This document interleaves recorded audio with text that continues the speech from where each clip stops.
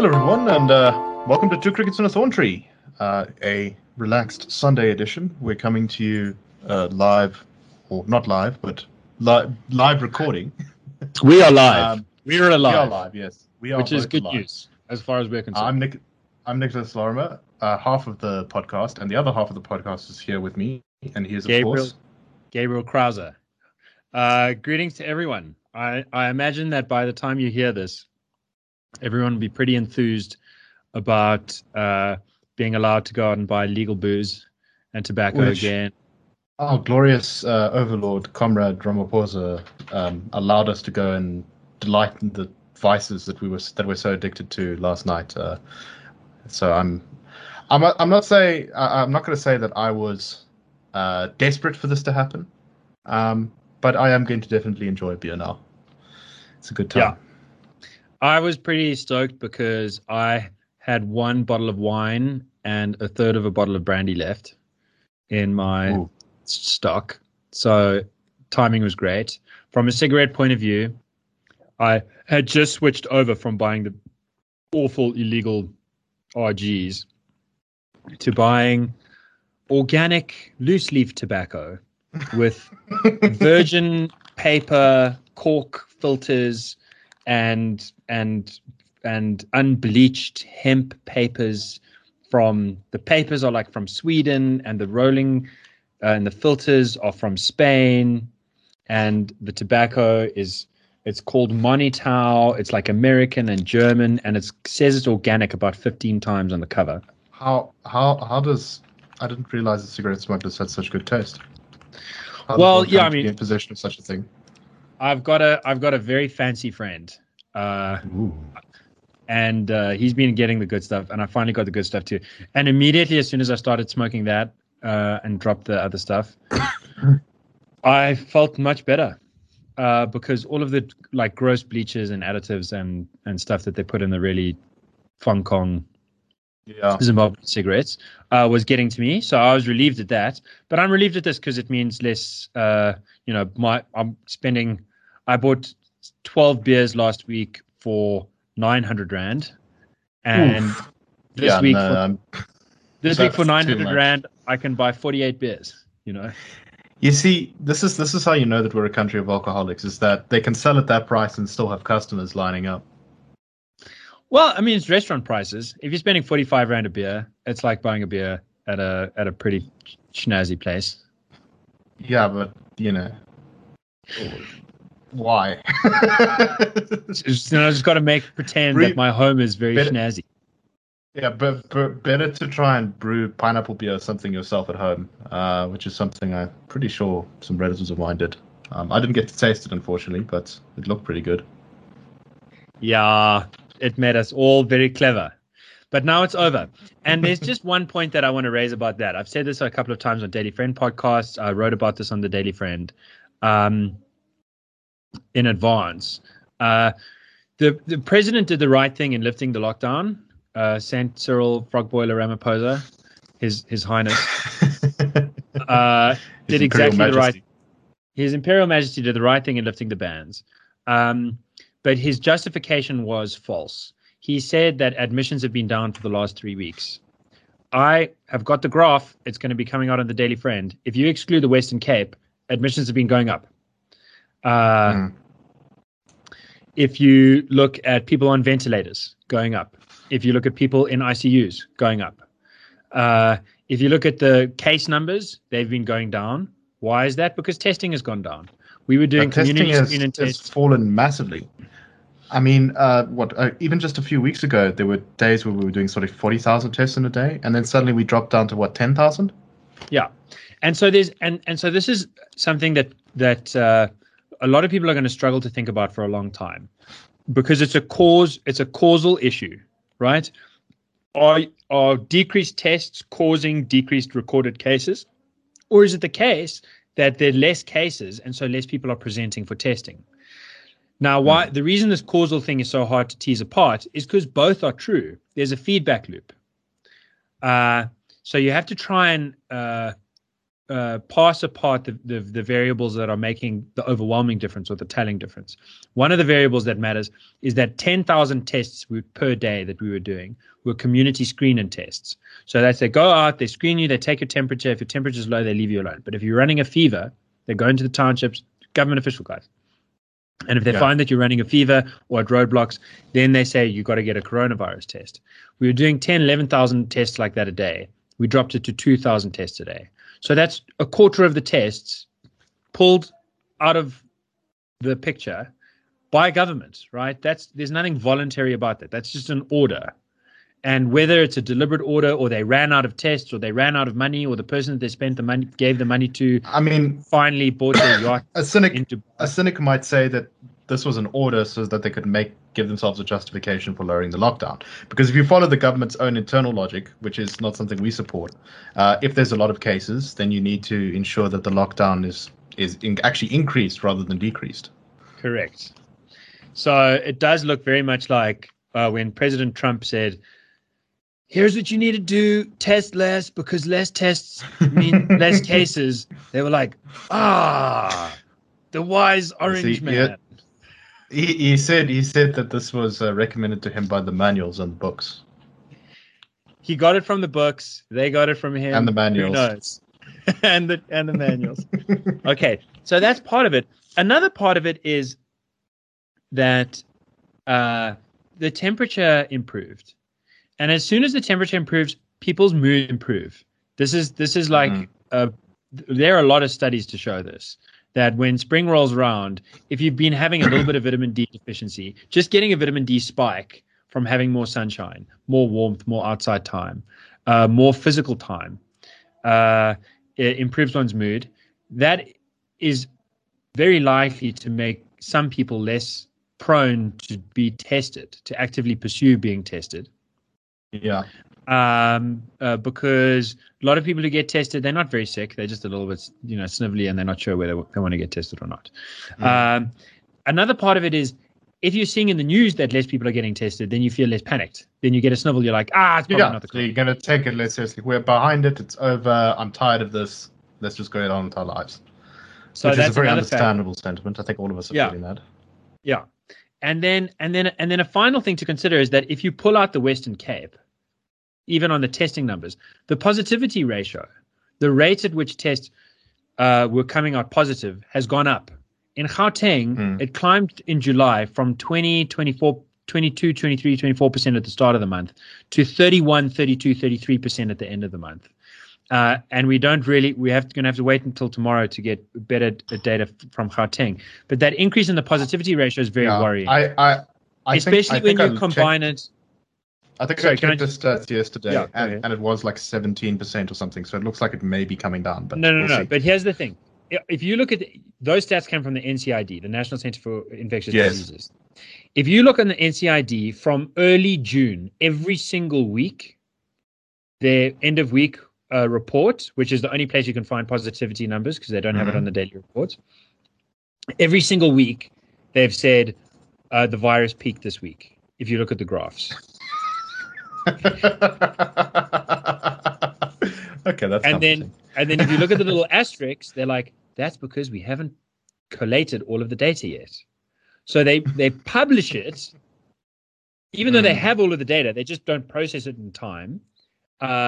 They still publish it. So every single week, I've gone through every single one of their reports since they started. Every single week in June, July, August. It looks like this is the end of the thing because you've got less cases. Every single week, you've got a lower positivity rate. Gauteng's positivity rate in mid-July, week 31 of the year, whatever it was. Yeah. They initially posted it when they first published the data. They were like, Gauteng's got like half as many new cases as it had the week before, and the positivity rate has dropped to 10%. And then you go and look at the next week's report to find that week. So now you're looking for the old week in the new reports rather than the newest week. And you see it's gone up by double. The actual number of cases reported go up by double. The positivity rate went up from like 10% to 30%, more than double. So I don't trust that data until it's like been around for a few weeks. Anyway, well, I realized. Yeah, finish. Also, the death numbers are still climbing. And on a smooth curve, the death numbers are still climbing. Probably plateauing this week, but maybe not. And so it's just, if the president wants to say, here, if the representative of the command council, the PR guy for the command council, who as a side job happens to be the president of the country, if he wants to say the command council's reasoning is, as soon as we have 3 weeks in a row of repressed rate of infection, we can unban, we can lower the level of risk from level 3 to level 2. If that's their argument, it's a false argument. Yeah. They should be lifting the bans because they're doing more harm than good anyways, and they should have lifted them from the start. And everyone that wants to bow down before them and be like, I don't care what their reasoning is, I'm glad they lifted the ban, is not thinking about the long-term consequences of every single time you let a political party, you let a command council get away with selling nonsense. You give them more power over your own mind and over the public square and over truth. I think our constitutional order has taken a serious knock during this whole mess, and it's going to continue to take a knock until things are returned entirely to normal, and as long as elections go ahead next year on schedule. Which is, there's been rumors floating about that the government may try to do this thing where they want to basically postpone them and then tie them up with the local and national government elections, put them all on the same day. So they're having statements coming out of the NC to that effect. Very not good. Yeah. But so here's what I think the next step is going to be. Riddle me this, Nicholas Lorimer. You're an intelligent man. Mm-hmm. Allegedly. The US, this is a scenario. This is called scenario postbox. The United States of America decides to go ahead with a 100% postal vote. So people are still allowed to vote in person if they want to, but every single address in America gets sent a ballot. And all you have to do is tick the box, put it back in the post box, and it'll go and it'll be counted. Okay? Yeah. And people fiercely resist this, and they say that it makes all kinds of room for fraud. But the Democrats say anyone who resists this must be a racist who just wants to repress the vote. Yeah. And it turns out to be, in scenario postbox, that turns out to be a winning argument. Now you get 2021. The ANC is looking at municipal elections. It's looking at having the floor cleaned. Like, I'm not saying it's going to lose everything, but I'm saying you could. But it's going to lose metros. It's going to lose metros in a big way. Why? And that's like 80% of the municipal budget. Ramagloria is over. COVID response is deeply frustrating. The economy is shellacked. Corruption charges are still flagrantly floating around. 3 people have been thrown in jail, but it's not enough red meat to sort of slake the thirst for proper reform. And Ramaphosa has made it very clear. There was that clip doing the rounds on my Facebook, at least this week, of Ramaphosa saying, I had a choice, unify the party or drive a wedge through the party by really going after the corrupt. And I really want to unify the party. That's like my mission. Mm-hmm. So ANC is really looking at a proper electoral slide. And they say, guys, here's your options. Either we postpone the election until 2024, fold the municipal election into the national election, or, bon mot theory, as the ANC often does, make the extreme demand that's completely unconstitutional, and then say, or we do 100% post box voting system.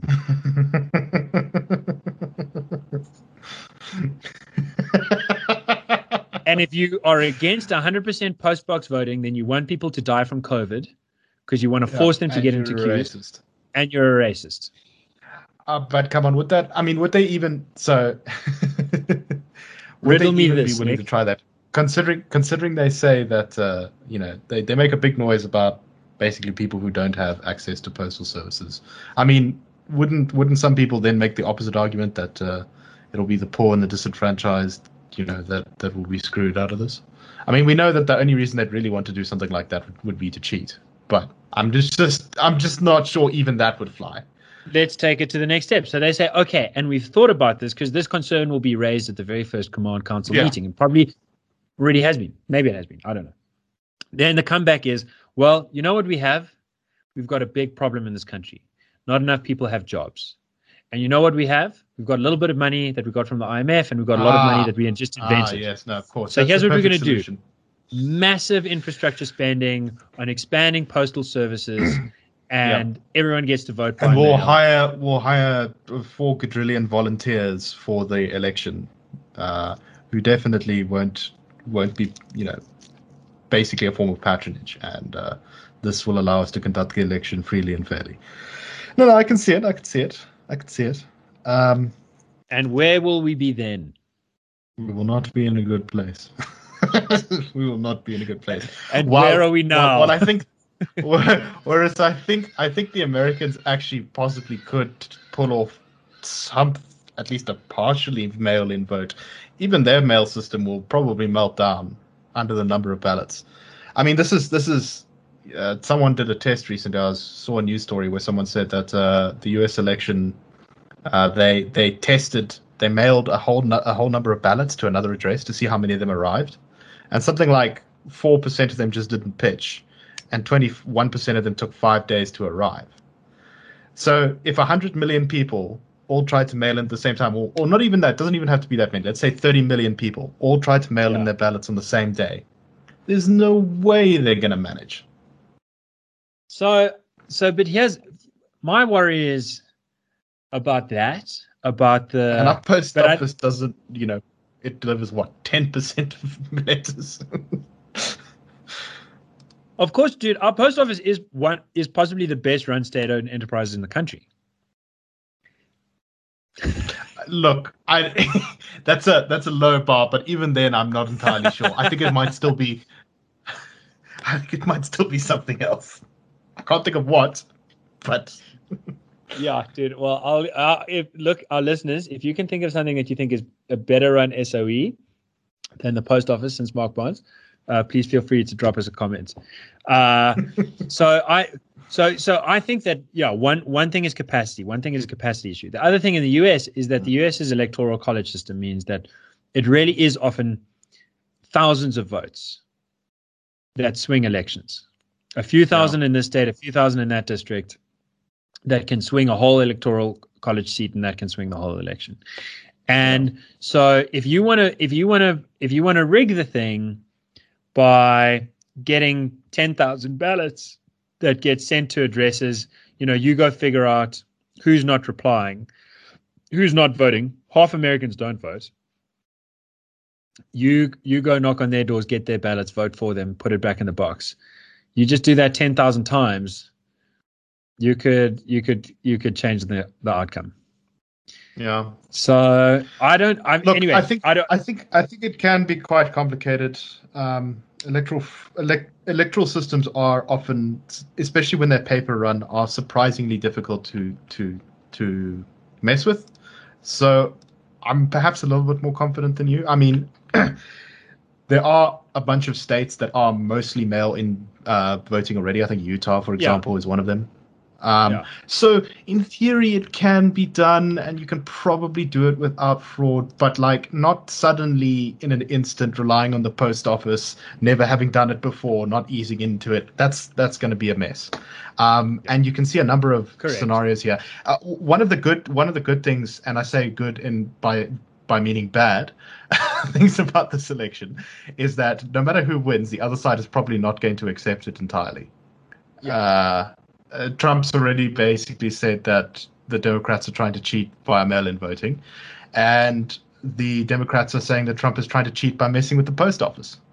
So, your post-election narratives for how the other side actually cheated are perfectly in the tank now. They well set up, and right now, if you doubt either of those claims, then you are automatically evil to half of the punditry. And if you doubt both claims, then everyone thinks you're evil. Yeah. So I guess that's me because I don't think I think you're right. I think America had. Let's talk about their candidates. Kamala Harris. Yeah. Yeah. So what do we know about her? Well, So she's been picked as Joe Biden's presidential candidate. She's an interesting character. She ran for president this time. It feels like that was forever ago, but actually she was in this race. And she came from a background as a state prosecutor in California, where she was pretty hardcore. I mean, she locked up lots of people for marijuana violations. She's alleged to have basically tried to withhold evidence that would have gotten people off of death row, at least until a court forced her to release that stuff. But despite this kind of background, she decided to run as a sort of woker than thou candidate. She was kind of going for something a little bit like what Hillary Clinton did in the previous election. And she put her pronouns in her Twitter bio, which is one of those kind of weird political cultural signaling things that's very all the rage on Twitter these days. She attacked Joe Biden for not supporting the mandatory busing of different race groups into other areas of the US so that they could enforce racial mixing, which was a policy that the US did in I think it was the 70s or the 80s. Yeah, something like that. Which was very unpopular, actually. And then she kind of went back on that after not quite accusing him of racism, but sort of accusing him of racism. Yeah. She was she ran a very strange campaign, and it went absolutely nowhere. A lot of people assumed for basically racist reasons. Let me put a pin in that. Finish this. Okay. A lot of people just assumed that she would lock up the black vote in the US election because she's half Jamaican and half Indian. But, as it turns out, people aren't nearly as racist as everyone thinks they are. And so she didn't. And she flamed out rather embarrassingly before even going to a vote, I think. Yeah. So that's right, excepting for the fact that some polls did have her in the lead after she went on the attack against Joe Biden. But it was only for about a week because then Tulsi Gabbard came out and chopped her up. And chopped her up and pointed out the contradictions in her own thing and pointed out that she was being a hypocrite because not only is she accused of not revealing evidence in discovery, which is her legal duty, which would have exonerated innocent people. She also openly said she doesn't want to have body cameras on police. Then when she was asked about making it mandatory for district attorneys to investigate police officers who've shot someone dead, right now the coroner could just say, I think it's fine, and there's no investigation. They wanted to make a law so that every time that happens, you have to investigate it. She was accused of getting in the way of that. And then in the New York Times fact check, they were like, she said on CNN to Jake Tapper, I didn't get in the way of that because I've got a policy of never commenting on proposed legislation. This is when she was Attorney General of California, because I've got to be the one who signs off on it. So I don't make my voice heard one way or another. But then they pointed out that she had made her voice heard on other issues, for example, the body cameras. Yeah. And she had said at various speeches that she thinks that the most important thing is to leave district attorneys with the discretion to decide what cases they want to pursue or not pursue. And this legislation would take that discretion away and make it mandatory to investigate the case. So she directly spoke out against it. Her defense was then bullshit. And after being exposed as a hypocrite like that, she just totally she went nowhere and she melted down. And that's kind of where she remains. So I think one of the things, my take on her is that I think that there's something admirable about trying to be a law and order candidate in California, but there's something grotesque about then doing what she has definitely done and some of the things she's alleged to have done. Another thing she's alleged to have done is to have kind of delayed a process of paroling prisoners, because she argued that they're very useful, cheap labor, and that we need them because there's fires. There's all kinds of fires because of global warming, and we need them to help put out the fires, the forest fires. Like that's grotesque. That is a grotesque, ultra-right kind of like. So she's been ultra-right. She's been right-wing in the stupid sense. Like a lot of right-wing policies are really good, like school vouchers and being No, she's anti-deficit, and she's been ultra left in the stupid way. So she's like I think she wants to be pitched as the centrist candidate because in a way, if you aggregate her mistakes, then she's all. But she's not actually in the center. She just straddles it. She's like got one foot in the ultra right, and one foot in the ultra left. She's in the extremes of both to a certain degree. Although, so I'll say that I think that she doesn't actually really have an ideological core. I think she just says, I think she's more so than even most politicians. She's a creature of pure ego in the sense that she just wants to. She'll say whatever she needs to say, what she thinks for the right environment. So in California, I think she supported, for example, the ban on plastic straws, which is one of those kind of culture war things that everyone gets very exercised about. And I doubt that if she was campaigning in Ohio, she would say that she supported such a thing. I think she's sort of completely mercenary in that sense. What disturbs me the most about her is actually not really any of this stuff. It's the fact that she shows an incredible indifference to respecting the Constitution and the role of Congress. Now, all American presidents ignore Congress to some degree, but she is one of the few who sort of laughs about it and openly talks about how she's going to just ignore Congress and use executive orders to crush dissent. And Elizabeth Warren also sort of has said things like this. But the two of them, between them, have said things like, we'll just ban, if Congress doesn't act, then we'll just ban all firearms that we don't like by executive order, which for the US is a big deal because, of course, firearm ownership is in their constitution. So that worries me about her. But I will say in her favor, she does have a lot of enemies I don't like. Yeah. For example, the Bernie Sanders wing of the party absolutely loathes her because they see correctly that she is mercenary and not really dedicated to their cause, that her far leftness is a skin to wear to advance her own career. And as a result, she's sort of the worst kind of thing, which is a fake revolutionary. And they absolutely hate her. And the fact that she's been chosen as Biden's vice presidential nominee. So firstly, Biden was the most, in a sense, anti-Bernie of all of the candidates. Not in every way, but in a lot of ways he was completely opposed to what the Bernie Sanders wing of the party represented. And to a degree, I guess, the Kamala Harris, I think is how you're supposed to pronounce her name, wing of the party represents.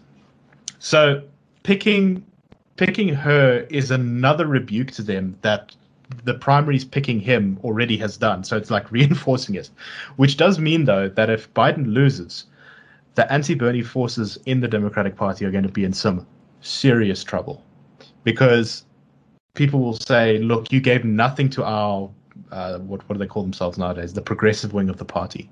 You gave nothing to the progressive wing of the party and you lost to Trump, even though he was so unpopular, even though you were so far ahead in the polls. You're never, ever winning a primary ever again. So for the Democratic Party's sake, Biden better win because otherwise they're going to make the complete hurtling charge into extreme leftism like the Labour Party did in the UK with Corbyn. And that will not be good for America or for the world because, of course, all of their nonsense flows downhill and ends up here. Yeah, I think that's a good analysis. I'll just recapitulate it, if I may, in this way. I like Bernie Sanders a lot. I like him because he has been an independent governor. You were part of was it Occupy Wall Street? So I was part of he's Occupy your Wall comrade Street. from back in the day. What I like about him is that he's authentic. That he calls it as he sees it. Now, I do think that he's wrong, but I think that the leader of the Progressive Party. Okay, I think the leader of the Progressive Party is Elizabeth Warren, not Bernie Sanders anymore, and it's her style of politics that is very fake and very much about signaling how much you care about the poor while imposing policies that have no effect upon yourself and actually end up hurting the poor. That I worry about going forward. I kind of the false piety party. Yeah, and I think she is, and there the problem is that the contrast isn't as sharp. So although there's a lot of hate for her, Kamala Harris's attitude to Black Lives Matter has been Black Lives Matter calls to defund the police. And she explains what she thinks that means. She endorses that. And she says defund the police means actually spend more money on psychologists basically walking around communities, making people feel better. Because if they feel better, then there'll be less crime. So I think she's already bending the knee. She's already bent the knee to the piety, false piety party, and so win or lose, I'm worried about that. Mm. No, that is going to be a problem, and of course, because she is such a sort of creature of ambition, I think that she will be running for president if Biden wins. She'll be running for president from the first day that Biden's in office, hoping that he's not going to make it for 4 years. Or more the than good 4 thing years. about her, the good thing about her is that because she is so ruthlessly ambitious and so energetic. If she thinks, there's two useful things about her. One is that she's such a weather vane. It's very interesting to look at what she's doing to try and understand the mind of half of America. The other useful thing about what she could do is if she feels the wind changing at her back from a hard wind towards the left towards a wind that really is back to the center, she might actually prove to be one of those politicians who does well because their interests and the national interest coincide for a period. I think that's the sort of sliver of hope that I'm kind of holding on to. Is that, and she's energetic, and I respect people with energy.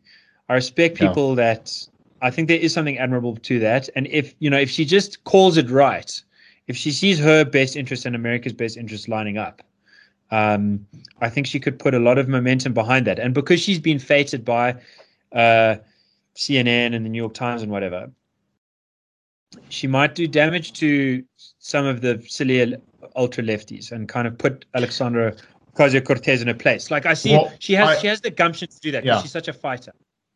I can actually see in a certain scenario that the Black Lives Matter wing of the party being crushed by the rest of the party, who do still form the majority of Dem voters, because they're no longer useful.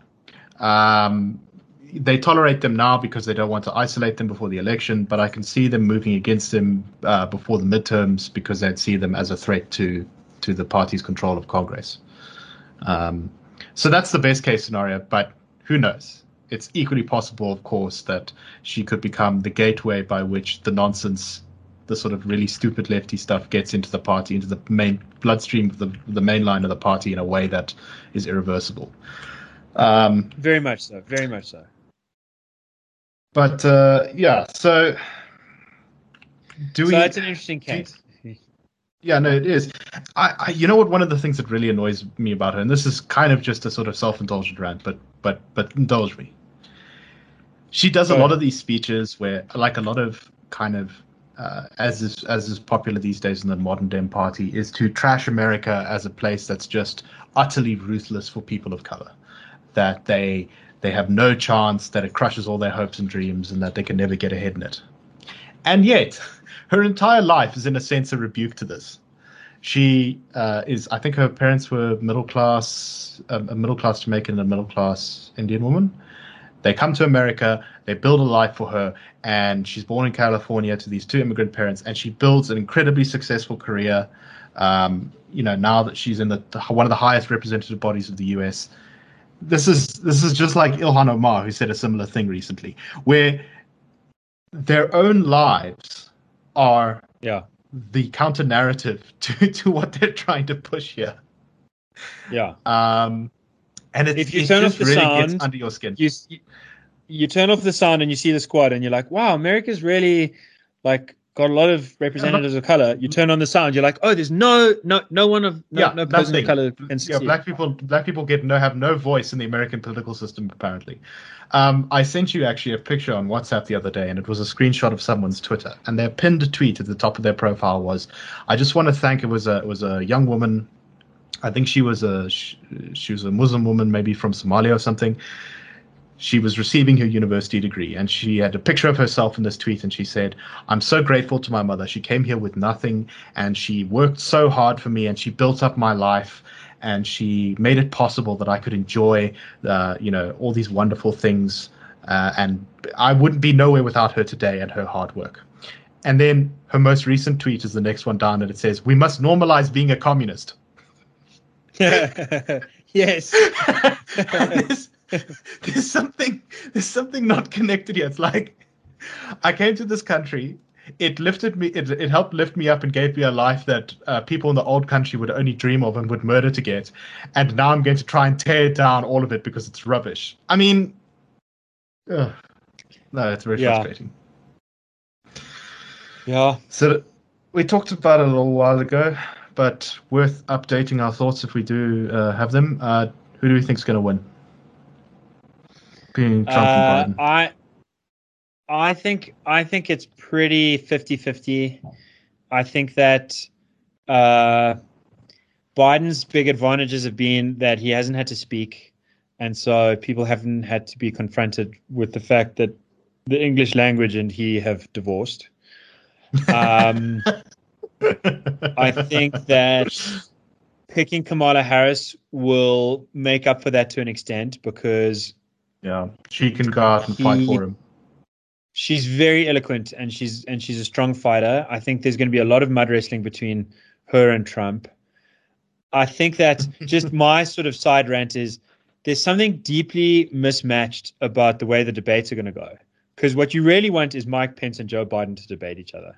Because they're both like white bread, kind of like pretty weird, like have strange attitudes to women. Like I think Mike Pence refers to his wife as mommy and Joe Biden refers to his wife as his sister. Like it would just be like a great show to like pop the popcorn to and enjoy. Like the fact that this is the best America's decided it has to offer. And then what you really want is Kamala Harris and Donald Trump to debate each other because they're both eloquent. Like Donald Trump uses strange syntax, but he knows he's like a very he knows when to go in for a shot. Like what was his if you were president, if I was president, you'd be in jail. Yes. Yeah. Yes. Booms.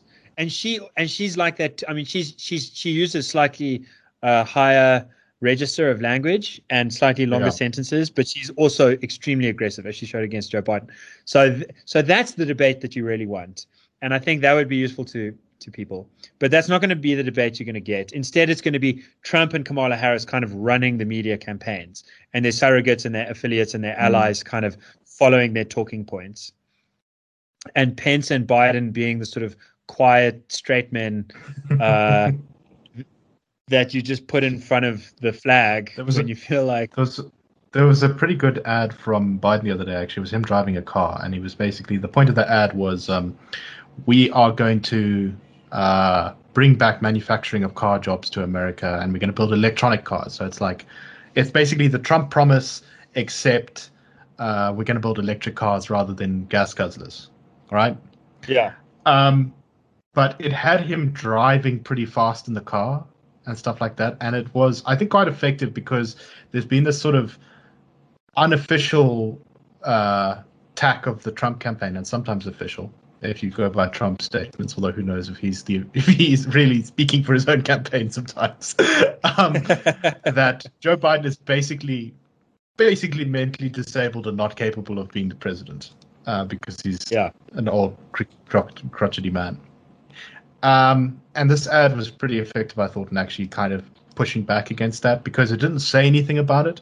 But, here he was doing a kind of adult macho thing. Now, driving a car fast for about 100 meters is not exactly the height of physical fortitude and endurance. But it was a subtle but strong way of pushing back against it. As for who's going to win, so look, I went and looked at the polls from 2016. And in some states, they were pretty close. They mostly had Hillary ahead, but they were, within the margin of error, and they showed that it was going to be a real close race. But then I went and looked at Wisconsin polls, the state of Wisconsin, and they were not even in the planet of being correct. Like, all of the final polls there had Hillary up by like 8-9 points or something, and she lost the state by like 1% or something. Right. So that makes me a little bit hesitant to trust some of them. But I believe according to Nate Silver, who's a pretty reputable pollster, who gave Trump a sort of 30% chance of winning last time, which is probably about right. Yeah. He said that what they've done is they've adjusted now for education, because apparently pollsters, in choosing their sample sizes, weren't drawing a big distinction between people with university degrees and people without university degrees. And when you actually look at that stat, you can see that that's a lot of Trump support comes from people without university degrees. It's like, yeah, I think amongst them, he's got about 64% support across the country, whereas every other kind of group, so white people without university degrees, he's about sort of 64%, but everyone else, he's about 35% support amongst. So if they may have fixed the problems with the poll since then. I think based on that, I'm going to say that I reckon Biden's got a maybe 60 to 70% chance of winning at the moment. The one thing I think that could sink him is when the debates happen. Does he get up on stage and, as Jonah Goldberg says, suddenly start screaming, "Get these dang squirrels off of me"? As long as he doesn't do that. Yeah, he'll win if he's normal. Yes. Yeah. I think one of his expectations are very low from his own support. Yes. One of the problems with the Trump campaign has been that they've been pushing so hard on the mentally disabled thing. He basically just needs to be able to form some sentences, and it's going to look like he exceeded expectations. Yeah. No, I agree. I think the Trump guys have shot themselves in the foot there. I think they've been lured into a bit of a trap by Joe Biden being quiet. And I was sort of alluding to, I do think that he lacks the fortitude to be making stump speeches. I think if this was a normal year, then he would have run out of gas and made, because when he waffles, he does eventually say lots of embarrassing things. But I think he can be prepped for a few big debates. Someone, I can't remember who it was, but someone said that he has a sort of 5-sentence problem, which is to say that he's on message for the first 5 sentences to get his point across, and then if he goes any longer than that, he starts to waffle off into very strange territory, and no one can tell what the hell he's talking about. Yeah. So I think that I think that people often wonder about the October surprise, and I wouldn't put it past either of those camps to have been sitting on something that they think is pretty inflammatory. But here's a question for you: what could possibly hurt Trump as an October surprise? It's not like someone says he slept with a prostitute while his pregnant wife was waiting at. Oh no, wait, we already know that. I mean, yeah, no. So this is the thing. Only Biden's vulnerable to an October surprise. Yeah. So I'm not expecting a lot out of that. I'm just sort of flagging it as an obvious thing to keep one's eye open for.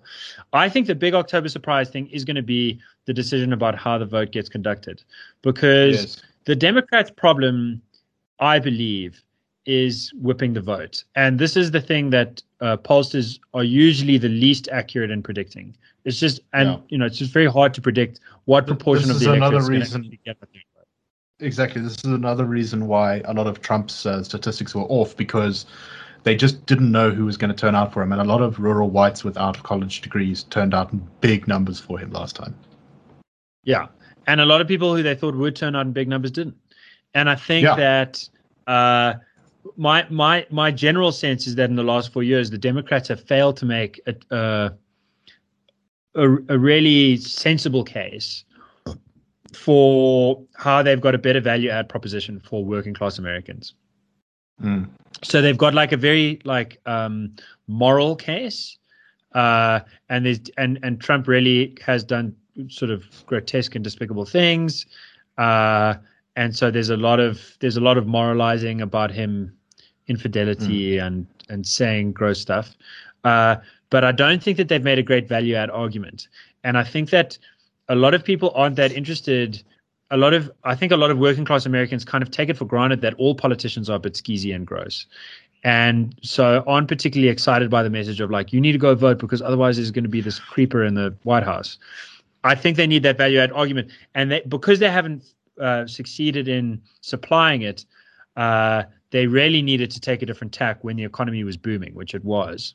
Now that the economy is kind of shanked, depending on how the recovery looks between now and then, I think that the door might be open to them to say, look, here's how we're going to do a recovery versus how you're going to do a recovery. But I think a lot of it is going to leave a lot of people feeling cold, feeling like, I don't want to vote for Trump because I think he's disgusting, but I don't want to vote for the other guys because they're just not getting me excited enough. And if they can change the pattern of behavior sufficiently at scale with reconfiguring how voting takes place, if the Democrats can boost voter turnout by 5% in some key states, then I think they've got it in the bag. Yeah, I think that's probably right. Look, I think also that that COVID is probably going to actually be a lot of the big conversation here, because the narrative that seems to have caused Trump to go into a bit of a tailspin here, not a hectic tailspin, because if you look at the polls, Trump is in basically the same place he was like 6 months ago, and so is Biden. Like, it's the flattest I've ever seen polling. If you look at the lines of them, it's just he's sitting at around 40 to 44, and Biden sits at around 47 to 52, and they just stay there forever. Anyway, the one thing though that Biden consistently beats Trump in, and that Trump is not doing well in, is I think 62% of Americans think that COVID was badly handled by the U.S. government. I don't actually know enough to know whether that's true or not. And most Americans also believe that Joe Biden would have handled the crisis better than Trump. I'm not so sure about that either, but it is the perception out there, and I think that might ultimately be the thing that kind of just suppresses some of Trump supporters and maybe boosts some Dem support. Yep. Yeah. Good analysis. Okay, but so let's talk about what the got Trump 15 guys minutes. Hoping. So the Trump guys are going to be hoping that one thing that's going to boost them towards the end here is the greatest deal of the century, yes, which is peace in the Middle East. Peace in the Middle East. So step one, in a way, was moving the embassy to Jerusalem, the United States Embassy in Israel to Jerusalem. I think that was a really good one. Yes, I want to give a shout out to my fiance, who almost never talks about politics. Well, when it happened, we were listening to the radio together in the Western Cape, and we were listening to a Muslim radio station. There was a lot of like back and forth, and some guys were like super keen on it. A lot of the host and some of the callers were super anti it. And then one of the guys said this line, some people are just saying that the Jerusalem it's not just for the Jews. The Muslims can also put an embassy up there. The Palestinians can also put an embassy up there if they get their act together. That's still possible. But you can't share that city. It's like asking someone to share a wife. It's either for the one or for the other. Because that city is the most important thing to us and to them. And then we went through the tunnel, and so we couldn't listen to the radio anymore. And Elena said, this is very confusing. Isn't the most important thing to most people their mothers? And can't two siblings share a mother? Like, we are both sons of Jerusalem. Like, that seems perfectly reasonable to me, and a nice line. So I thought that was a good thing. And then obviously just the new step is sort of deal co-signed by the United Arab Emirates, Israel, and the United States to say that there will be no more expansion into the West Bank. But also that the UAE is now going to recognize Jerusalem as the capital and normalize relations with Israel, which is something that has been an ongoing sore in their relations since the foundation of Israel. They have never been accepted by the Arab countries around them, and when there has been acceptance, it's been very grudging. So we were talking about this before the show, but Saudi Arabia still has a normalized relations with Israel, even though their president, their king rather, Mohammed bin Salman, or Prince Regent, I guess, is basically pressuring the Palestinians behind the scenes to make a deal with Israel, even though they are cooperating with the Israelis almost openly in intelligence and military affairs. They still haven't officially actually recognized them. But this is a really good step, because it means now that, for one, people can fly from Jerusalem to the UAE or from Tel Aviv to the UAE, which is a good thing. And you don't have going to be trade and you don't have to have two. You don't have to have two passports. I mean, I know people who do that, and then you have to keep a separate set of passports. Yeah, because if you had an Israeli passport, you would not be able to get into these countries at all, basically. So, also the king of Oman, I think he's a king of Bahrain. I don't actually know what form of government Bahrain has, and the president of Lebanon have all talked about maybe normalizing relations now. Lebanon's a bit more contentious because that country is very divided, but Bahrain and Oman will probably normalize relations with Israel in a few years. So it looks like Israel's isolation from its neighbors is kind of finally at an end. And doesn't geopolitics do wonderful things sometimes? Yeah, so I think that especially if you consider sort of Israel having come from the place where people, its neighboring countries kind of denied its existence and denied its right to exist. And that was sort of at an official level, and often had firebrands calling for the eradication of Israel. This is a very serious step in the right direction, in my opinion. So yeah, it is. It's normal. It was normal for mosques in the UAE, even just a few years ago, for when you went to Friday prayers, for people to denounce Israel and call for its destruction. And now they're normalizing relations with them. That's a big change. So I think one of the interesting things about that big change is that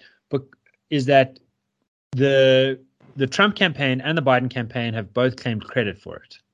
So Biden says that he made it happen, which is great. Because of him and Obama did the Iran deal, and also he visited the UAE. Although what he leaves out is that last time he visited the UAE, he had to end up apologizing to their government because he said something really insulting. Okay, so it's a bit of a stretch. So that's one. Trump wants to make it all about him and how great he is, and deal maker of best deal maker since I don't know, since ever really. Yeah, since ever. But I think it's much more interesting than that, and I think that this is an interesting case of a lot of self-interests lining up under increasing symmetrical distributions of information. Like, people have a better understanding of what the real balance of forces are in terms of hard power, and so they realize their self-interest and the common interest line up.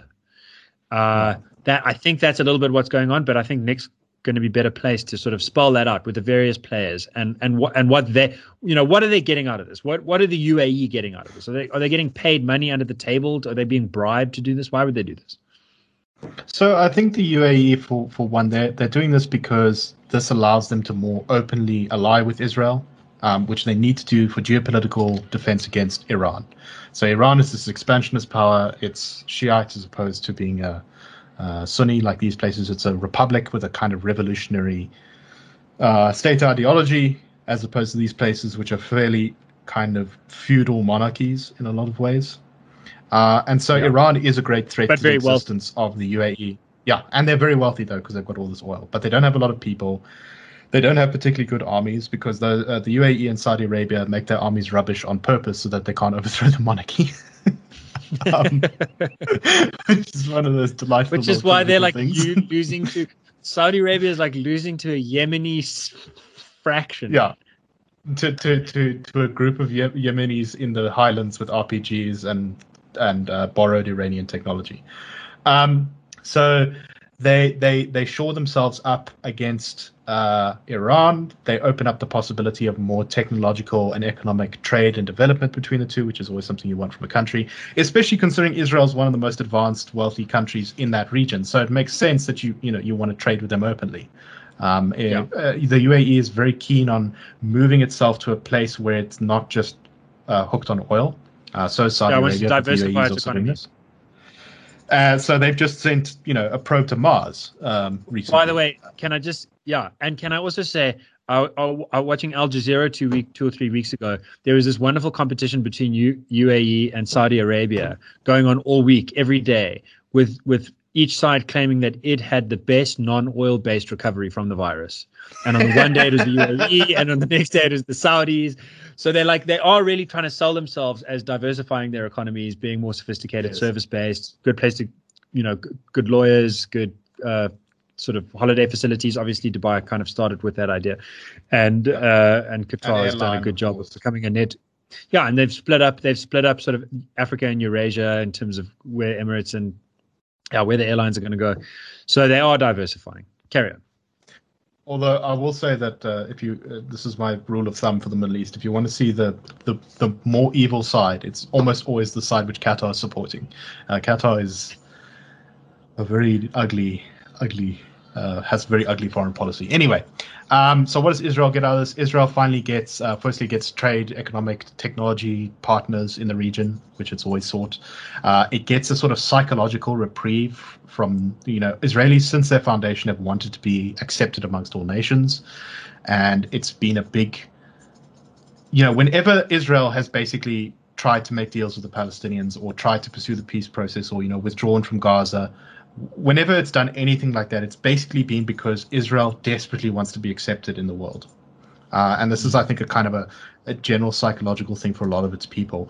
And so its president or its prime minister, Netanyahu, who is a political survivor of note, he survived a corruption scandal, he survived bad elections. I mean, how many times did the Israelis vote recently because they couldn't get a government together? Yeah, like every year. It was like 4 times or something. Yeah, I think it was 4 times recently. And that's pretty much because the main opposition party was effectively set up to be an anti-Netanyahu party. And Netanyahu's party refused to make any deal that didn't leave him as the prime minister. So this is great for him because he's finally, he's got a W to claim. Exactly. And I think he thinks that if he manages to claim this W, he's going to be able to get Israelis behind him, because he'll say, look, I brought us into the world. I've made us a great nation now. Everyone accepts us and loves us. We have proper allies. So who cares if I'm corrupt? We're a normal country now. Exactly. Who cares if I'm corrupt? Who cares if I've been in power for 1 billion years? I must say, I don't know much about Israeli politics. I don't know how true any of the allegations against him are. But what I do know is that you should change leaders every now and again, because otherwise they go a bit weird. And Netanyahu is a very good example of that. And the Knesset just gets less and less important as the prime minister becomes more entrenched. And of course, the other big negotiator in this was the US, who is friends with both the UAE and Israel. And what they gain out of this, well, Trump is hoping to be able to claim that he has finally brought peace in the Middle East, which has been desired by many Americans for a very long time. It's kind of weird for Trump because he runs often as this sort of America first, no one but us. We don't care about the outside world. But then he's also been kind of, weirdly, in some areas of his foreign policy, it's been a very incoherent foreign policy. He's been very pro-Israel. In other cases, he's been sort of given way to Russia. In other cases, he's been tough on China. In other cases, he's made excuses for China. So it's very weird exactly what he's trying to go for here. I don't think there is a strategy. But so far as there is, this does look good for him because he looks kind of statesman-like, and it looks like he's made some sort of big diplomatic breakthrough. The great deal maker Pompeo promised that he would save the Israel-Palestine deal. Yeah, and Pompeo is looking good. And I think he generally, I think he comports himself well. I think strategically he's shown a lot of smarts in sort of working in a sort of pretty sometimes nebulous environment from all sides. So I don't know. It seems to me, it just seems like one of those cases where a lot of self-interest, a lot of braggadocio, and there's one other thing that I want to add, which you raised in our pre-chat, which is that part of what helped this work is that the Obama administration had somewhat cooled America's special alliance with Israel.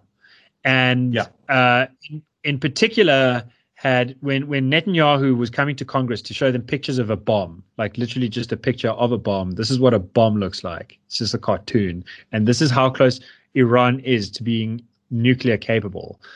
Please don't do this deal with them.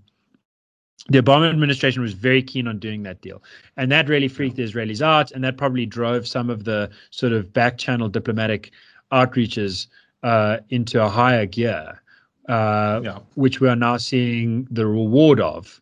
So, I think both Saudi Arabia, UAE, and Israel all realized that they couldn't rely on the Americans because the Americans were too schizophrenic about their relationship with Israel and how dangerous Iran was. And as a result, they needed to make their own plans. Yeah. I mean, the Iranian Revolutionary Guard. Yeah, the Iranian Revolutionary Guard bombed the world's biggest oil field in Saudi Arabia. They've been playing very silly buggers in the Straits of Hormuz. They've been sort of detaining ships. They've been shooting down drones. They've been pretty aggressive. Their leader was assassinated, but sometimes you chop the head off a snake and it grows 3 more heads. The UAE and the Saudis, they really don't want that, and so they started making friends in private, and now they're making friends in public. So there's a lot of factors, like some accidents, some very self-interested kind of silly things, some national interests in promoting trade and technology sharing and so on, travel. That all just seem to have come together in a small step in the right direction. I mean, I think it'd be great to see Oman and Bahrain join in. It'd be great to see Lebanon join in. It is a victory, I think, pretty much for peace in the region. Not entirely, obviously. This doesn't really solve the Palestinian problem, but it does suggest that the world is beginning to move on from a conflict that has, occupied a lot of people's minds for 70 years. Yeah. Okay. So our only problem is we're running out of time, and we didn't get to talk about Zimbabwe, which is pretty fascinating. Hopefully we can bring some of that to you next week. But we like to finish off with some recommendations. Can I start this time? Yes, go ahead. So last night I watched a movie by Werner Herzog called Fitzcarraldo, and it's a classic, and a lot of people will have seen it. I've seen many Werner Herzog movies. He's one of my favorite directors, but I've never seen that one. And I think it's just about the most interesting film about colonialism that I've ever seen. It is heartbreaking. It's kind of mad and super entertaining and very there's something very real about it. And very inspiring, actually, at the end of the day. So, yeah, if you haven't seen it, it's a real classic. And I watched it, and then I couldn't sleep for another 5 hours because my mind was just blown. That sounds pretty good. I'm not sure what to recommend. I guess I could recommend an old article, which I think it still stands up.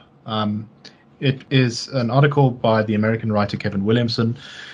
In 2013, he wrote an article called The White Ghetto, and basically it just talked about an interesting part of America, which is its poorest part. It is called the White Ghetto, and it is basically in Appalachia. I think it's in Kentucky somewhere, in the east of Kentucky, and it's this kind of weird place where crime is pretty low, but all anyone does is smoke weed, cook meth, and get drunk. And there's basically no economy except for the trading of food stamps for aid, basically. So what people do is they get food stamps which allow them to purchase food, and they go and they buy packs of fizzy drinks, cold drinks, soda pop, and then they hand that in to other places, which they then get half of the what they bought it for with food stamps back in cash. And then that becomes their cash supply. So everyone gets sort of $800 worth of food stamps, and then they manage to exchange that for $400 worth of actual money, and then they use that to live their lives. So it's quite depressing. It's just an interesting look at how like when a society is very sick, and it's well worth the read. It's a really good article, just on the way it's written and stuff like that. Brilliant. I remember. I think that's the first one I read of his under your recommendation a few years ago, and it still sits with me. Yeah, no, it is. It kind of stays with you, and it was before Trump, but kind of explained some of the parts of the US that are the most pro-Trump. It really sticks with you. Anyway, is that all for today? I think we're done. I think that's it, man. Cool. So, cheers, everyone. This will probably come out tomorrow on Monday. So, all of you are no doubt going to be standing in alcohol and cigarette lines. Good luck. Mask up. Have fun. Stay healthy. And we'll catch you all next time. Cheers, everyone. Keep thinking.